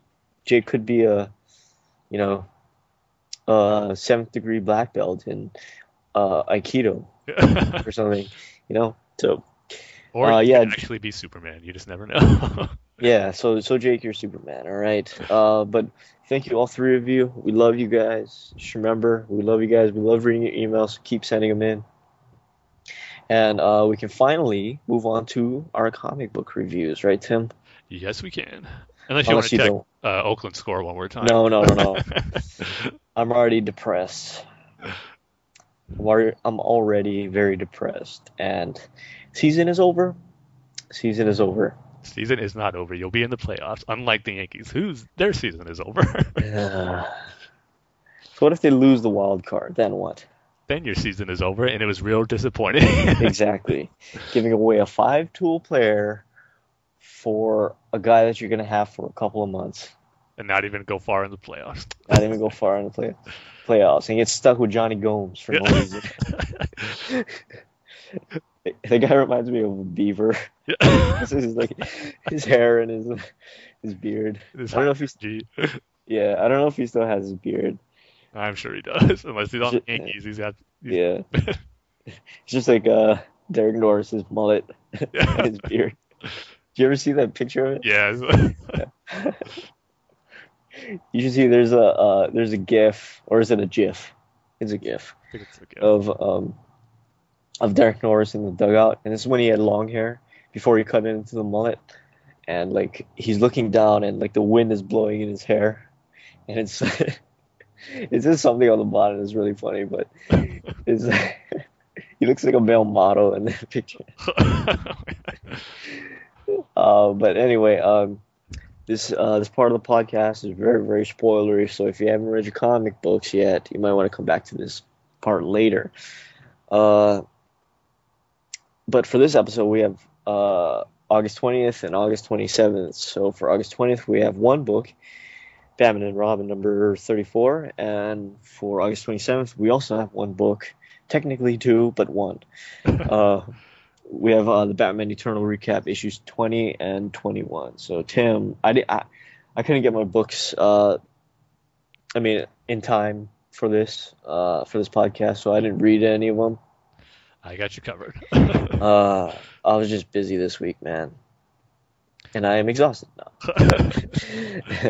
But anyway, August 20th, Batman and Robin number 34. What did you think about this?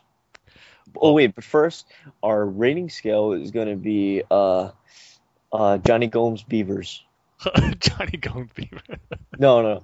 How about our rating scale is going to be Derek Norris mullet.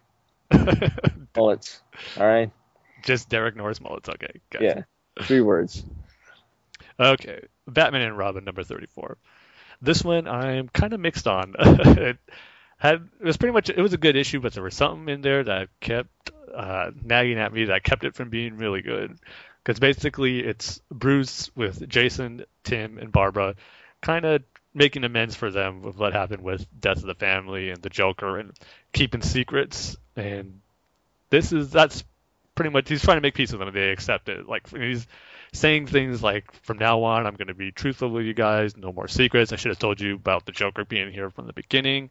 And he tells them his whole plan about Damian trying to bring him back, and he has to go to Apocalypse to get Damian's body and what he needs to try to resurrect him.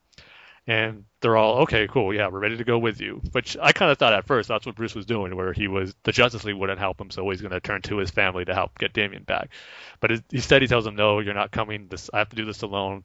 You need to be here for Gotham, protect the city if I don't come back. So I just want to make sure things are set right between us before I go, and to know that I can trust you guys and all that. And all that was great, but here's the problem. He's saying he's going to be truthful with them. Things are going to be different now from now here on out. He's going to be honest with all his member of his team. But then you got the whole thing with him lying to them about Dick Grayson being dead and how he's still alive, part of Spiral as a secret agent. And that just it killed it for me, really, because I really like what Bruce was saying, and I kind of hope that was going to be the new way he's going to operate with the members of the Bat family and be on the same page and not keeping secrets. And it's just like, to me personally, I don't think that paints Bruce in a nice light. It doesn't put him in a nice light, because he's lying when you're reading all this. It seems so sincere. And you could say that's something Batman's done a lot, but I just think this is eventually going to lead to another story point that we've seen before, like in Death of the Family, where eventually everyone's going to find out that Dick's alive, and then they're going to hate Bruce again, and it's going to be, oh, we'll never trust you, and all that. So I just fear down the line we're going to get some retreads of this story point here, and stuff familiar things that we've seen in previous issues before. So that's kind of what I didn't like about it. And then what topped it off, while I was thinking about, but Dick Grayson's still alive, so I know he's lying. Dick Grayson actually shows up later in the issue as everyone leaves. He pops down from the ceiling of the Batcave. I kind of like the response Bruce gave him. He just says, I heard your stomach growl. Do you want a sandwich? And he's just like, sure. And you see Dick Grayson pop down. So it's like, that just really drives home the point why I didn't like it. He's seeing Dick right there and seeing the secret that him and Bruce have to keep. I just, doesn't sit well with me still. But I did like the conversation they had where Batman kind of asked Dick to make him a promise that if he doesn't come back, that he'd take on the cowl as Batman again. Because Bruce actually tells him, you wore it well. They didn't actually say, but they kind of hinted at that, where if anything happens to him, Dick will come back as Batman. Maybe that will be a future story point where they find out Dick's alive. Who knows? But yeah, that just kind of left a bad taste in my mouth with Batman telling everyone he's being truthful, but in the end, he's still keeping a big lie from them. A real big one, more so than the Joker one. So you just know down the line it's going to have bad repercussions. But then the last half of the issue is Batman and Dick kind of causing some distractions for the Justice League members to take him out of the Watchtower so he can get his suit out of there to travel to Apocalypse. That was pretty cool. But I really liking the interaction that Batman and Luthor have been having since Luthor joined the Justice League. just have some great interaction and dialogue to each other because like they're two of the smartest people on Earth, and just to see them go at it and sometimes show respect to each other is pretty cool. So Luthor actually helps Batman escape the Watchtower with that suit without the Justice League following him to Apocalypse, which is pretty cool and kind of giving him some more enhancements with his suit and stuff that it can do and more improvements that he's made to it. So I kind of like the Luthor and Batman dynamic there. So the issue ends with the Justice League realizing that they were set up because they were just fighting like some hologram images of their villains. They return to the Watchtower, but Bruce is gone before they get there. And the last page is a really cool panel with Bruce in that cool suit with these gigantic bat wings just descending onto the fiery pits of Apocalypse. So, like I said, this issue overall was good, but I'm going to knock some points off it because that whole Dick Grayson lie that's going on, it's going to come back and haunt him. So this issue might have been a 4, but I'm going to knock it down to a 3 out of 5. See, I'm already blanking on the rating scale. I was going to say Johnny Go Beaver, but that wasn't it. It was Derek Norris. Mullet. There you go. I blanked on the name. Sorry, I'm not too good with Oakland players. 3 out of 5 Derek Norris mullets out of this issue. How do you not know somebody with such great hair and beard? I know, shame on me. I always thought Coco Chris was the one with the best hair on that team. Oh yeah, that giant. It's too bad. Like he puts it in the cornrows. Yeah. I wish you would just go ahead with that full mullet. I mean the full afro. Yeah. And especially it's funny when you see him with a hat on. Yeah, he just puts it right on top. Yeah. So anyway. Batman and Robin a little disappointed. All right, so Batman Eternal then. Batman Eternal issues 20 and 21. Yeah, things are really heating up in the storyline, more so in issue 21. But with issue 20, this one was kind of wrapping up certain story points and story threads before it gets to the big reveal in issue 21. And this one I felt was jumping back and forth a little too much from the different stories because it starts off with you got Batgirl, Batwoman, and Jason Todd chasing over the guy who framed or caused Gordon to see that person with the gun and cause that whole subway accident. Barbara's chasing him, but then right away it turns back to Batman, Croc, and Bard taking on those interdimensional beings, trying to sacrifice that girl Croc is trying to save to open the portal. And then it also goes back to the breakout in Stonegate with Gordon, and then you got Falcone and Penguin's men trying to cause a ruckus and get each of their mob bosses out of there in exchange for some police hostages. So just like one page you get Batman and Croc. You turn the next page, it's Gordon in Blackgate. The next page you get Barbara and Jason Todd against that. See, I'm blanking on that guy's name now. That mind control guy who framed Gordon. So it just kept going back and forth a little too much for me. So like, I wish it focused a little bit on one or two main story points, but this felt like it was trying to wrap certain things up as quickly as it can. So it turns out on the Batgirl front, the guy she was chasing ends up getting killed by some mysterious assailant who we don't see, but the sword looks familiar that will come into play later that Batman recognizes. So Barbara needed this person alive so he can explain that Gordon was innocent, but turns out he had a flash drive that had all the information they needed to show that Gordon's innocent, which Jason Todd is able to salvage. So that wraps up their story. And of course, Batman, Croc, and Bard, they're able to save that girl and make it out of the underground sewers. But there was a pretty funny moment where Bard tries to take in Croc and was like, really? Like, you serious? Like, come on, you're not taking me in. And he's entrusts Batman with that girl that he saved, and he just crumbles the surrounding walls so the rocks fall apart to separate him from Bard and Batman. So that takes care of that storyline. And then Gordon does what he does in Blackgate to free the hostages from Penguin and Falcone's men, but he gets some help by another mob boss who is actually Falcone's mentor in his younger days called the Lion, who's someone I never really heard of before, but he has this lion tattoo on his chest, and he has these fangs that he puts in his mouth. They show it, and he just bites up the other inmates and actually saves Gordon when he gets knocked out. So there was that. That's how that story gets wrapped up.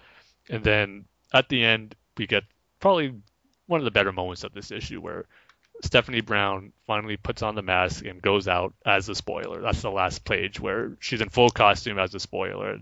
And her costume is pretty much how it is pre-New 52. And it was a cool costume, so glad they pretty much kept it the same. So this issue was okay. It wrapped up certain story elements and threads, but like I said, I just felt it was way too fast paced and jumping from like point A to point B to point C to point D a little too quickly as you turn the page. So this one I'm just going to give 3 out of 5 Derek Norris mullets. But it did pave the way for a bunch of big reveals in issue 21. And this one, there was a lot of cool stuff in here. And I will say a lot of cool stuff, but also one disappointing thing, which I'll get to at the end. This issue starts where Bard is actually about to be named commissioner, and him and Vicky Vale. Hey Tim, yeah. Before you reveal the big letdown thing, Okay. was it because it didn't have any Derek Norris mullets? Darn it! How did you know? They bring back a certain character, and he did not have a mullet. That's what it was. But I was saying Bard is going to be made commissioner, but he has some things to take care of, and one of those things is that Carmine Falcone is being let out of Blackgate, and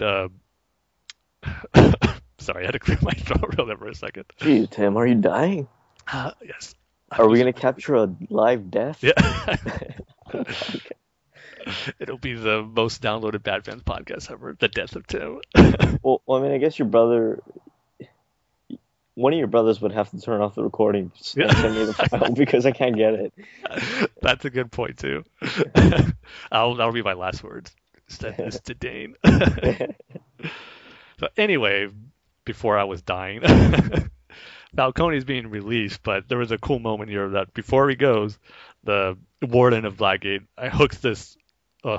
puts a hook on his belt, and it's Batman pulls him up for it as right as like walking away from the prison, and Batman pretty much just punches him right away. So it's like, you lied to me about the whole thing with Gordon in the frame up, and he tells him, because that's where the sword comes into play. He knows that it's like a ceremonial knife that's been tied to the person who was controlling Gordon's mind, and that it also ties into how it is Falcone had ties, and before he came back to Gotham, he was having this criminal empire in Hong Kong. And that's how he knew it was going to be him behind it. But it turns out Batman has that flash drive, and he tells that to Falcone, but then he's all like, you really have no clue who's behind this. And like, I don't even know who's really behind it, but it's not who you think it is. And like, you have no idea what's going to happen. So it's one of those things where like, yeah, you think you have it all figured out, but you don't. And then we also get Batman confronting Bard as before he gets promoted to the commissioner. And Bullock also has a nice moment with Bard. Kind of tells, I like the line he says, you don't have to fill Gordon's shoes. You just have to make your own pair of shoes. Like, don't try to live up to his reputation. Do what you got to do. But Batman's still there, and he says that I still don't trust you just yet, but here's the evidence I have on Gordon in this flash drive to kind of set him free and to show that he was innocent. And by the way, I like that flash drive Batman had. Just the thumb drive with the bat signal on there, which is pretty cool. But here's where the big stuff happens. Alfred's talking to his daughter. They're trying to make things right. Alfred tries to explain like why he couldn't be there for her, pretty much trying to tell her his secret about him and caring for Bruce as a kid and that he's Batman and all that stuff. But the alarm gets set off, and Alfred takes his daughter into a safe room, and he just knocks her out, and then he takes her gun.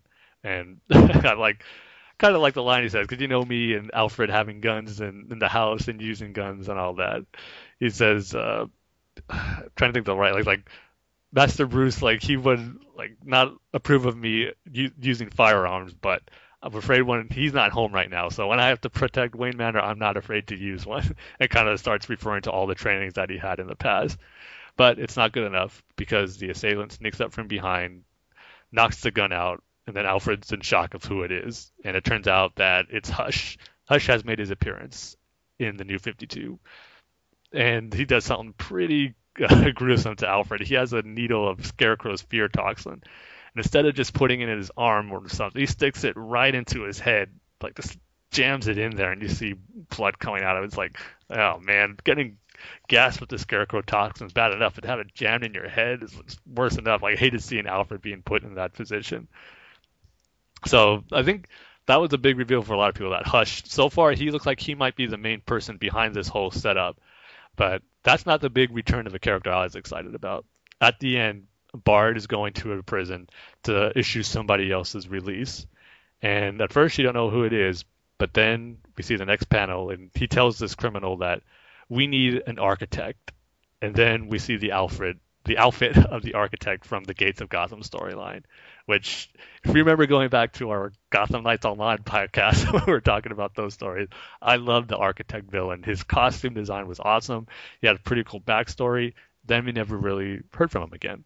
But I'm so excited that he's be coming back now. We'll see if it's in a big capacity or if it's just a small part. But I'm just excited that we're gonna see him again, because I think he had the potential to be a pretty cool Batman villain. So that was really cool. I love that. But here's the disappointing part for me. It turns out, what you could kind of suspect, but it seemed obvious that I hope they wouldn't do it, but Bard is pretty much playing everybody. He's a villain in this too. He's in league with Hush, and they have something planned for the city, and everything that he's done, trying to be like the next Gordon and the next best cop Gotham City has seen, has all been a ruse just to take over the city. At least that's what it looks like their plan is, because that's the last thing he says to Hush, who he's calling Mother. I guess that's his code name. He says, Gotham belongs to us now, and he crushes the thumb drive that Batman gave him that would save Gordon. So kind of disappointed that Bard ends up turning to a villain. I thought he could have been a new good ally character in the Batman universe. If anything did happen to Gordon in the story, he could have been a good replacement for him, but it turns out that's not the case. I just felt like a little too generic storytelling, where the guy you thought was too good to be true is really the case, where he's not really a good guy. So I was disappointed with that. But overall, a lot of cool moments in this issue. I love the reveal of the architect, like I said. Batman had a cool moment with Falcone. Seeing Hush return and doing what he did to Alfred with his brutal. So all this stuff made for a pretty intense edge of your seat comic book reading. And we're going back to the surprises stuff we were talking about in our future topic. Maybe not on some of the level I had with those issues I mentioned, but there were some surprises in there, like with Hush doing that to Alfred and then getting the surprise of the architect, which I had no inkling that he was going to be coming back into the Batman universe. So I'm going to give this issue 4 out of 5 Derek Norris mullets. So Batman Eternals definitely starting a new turning point in its story. So a bunch of new stuff's going to be happening in the upcoming issues, which it made me excited for. So I really enjoyed it. You want to hear something even more disappointing? 10-0 Angel. No, the A's lost. 4-0. It's their first losing month since May 2012. Wow. Oh, that's a pretty good run, though. And it's the first time that the A's have trailed by more than 2 games since August of last year. Wow. Yeah. Wow. In fact, to the day. Good to the day. Yeah, it's actually to the day, August 29th, 2013. Yeah, but you got this. They won the division last year, so they can still turn it around. But this is a series they have to win, and now that's out the window. No, they just have to have a stellar September. Yeah. Because if not, the season is over. But anyway. Well, I'm sorry the podcast didn't get better for you at the end with Oakland coming back and winning, because it started out with you concerned, but now it ended badly. Yeah, it's called run support. Please, run support. But anyway, thank you everyone for listening. This is the end of the podcast, unfortunately. I know you guys like hearing Tim's voice in your head all day, but unfortunately this is the end of the podcast. And I don't know if that's true, because I highly doubt it. Yeah. But we love you, and we hope that you love us. So if you're ever feeling lonely, just remember that Tim and Dane love you. Right, Tim? Right? Boss. But we just want to remind you, you can go over to Tweaked Audio to get some headphones if you need some, and when you check out with your headphones, you can enter the promo code TBU Saves, and you can get 33% off your entire order and free worldwide shipping with that. So we also want to remind you to go over to the BatmanUniverse.net and check out all the articles and all the other Batman Universe podcasts on there. And you can also check out the Facebook page at facebook.com/BatmanUniverse, or on Twitter, and the Twitter handle is @BatmanUniverse. And you can follow us on Twitter, and Tim's Twitter handle is @TimG311. That's not the right Twitter handle. No, because I have to say it like that, because people are going to think that it's @TimG311, right? Which is correct. Yeah, but they're going to spell it out THREEELEEN. Well, I guess you're looking out for me, so Yeah. thanks. So those are all numbers, by the way. So it's at TimG311. What if they actually type in 3, spell out 3, and then spell out 1 twice? Yeah. And you can follow me if you need another follower on Twitter. I mean, because I don't really tweet at all. You can follow me at Dane Says Banana, and I will follow you back to up your follower Your follower count. count. So you can be all popular and stuff, or you can give the illusion that you're popular. Like I do with my follower. But you can also find us on iTunes, and please rate and review us on iTunes and all the other Batman Universe podcasts, because we're still at an odd number, and the world feels like it's tipping. It's on its side right now, so we need to rebalance the earth. Okay. So please, if you can, just give us that 12th iTunes review, so we can feel better about ourselves, right, Tim? Got to make the world an even place again. All based on one review. And if you would like to send us an email, like Alex, Corbin, and Jake, you can email us at batfanswithoutpants@gmail.com. And you can check out our Facebook page, fan page. Either or. I think it's the correct form of this Facebook page. Oh, okay. You can check out our Facebook page at facebook.com/batfanspodcast. So with that, we love you, everybody. We love you very, very much. And if you're ever feeling alone in this world, just know that two people whom you've never met love you. But have right, heard. Tim? But have heard. Love you. Right, Tim? As always, yes. So you're never alone. Right? Never alone in this cruel world. When life has you down, you got me and Dane here to pick you back up. So who's gonna pick me up? I'm in a deep depression right now. Well, I got our listeners back, and I got your back, Dane. Okay. Okay. Oh, I'm just disappointed. But with that, we love you guys. We'll see you guys next time. All right. So goodbye, everybody. Adios. Oh man, that A score. That A's freaking score, man. You're not gonna sleep tonight, are you? No, I'm just gonna be fuming. It's been like this for like the last 2 weeks, though. It's been like this Well, at least you never had a shot. Okay? They were first place for point and also money they the option.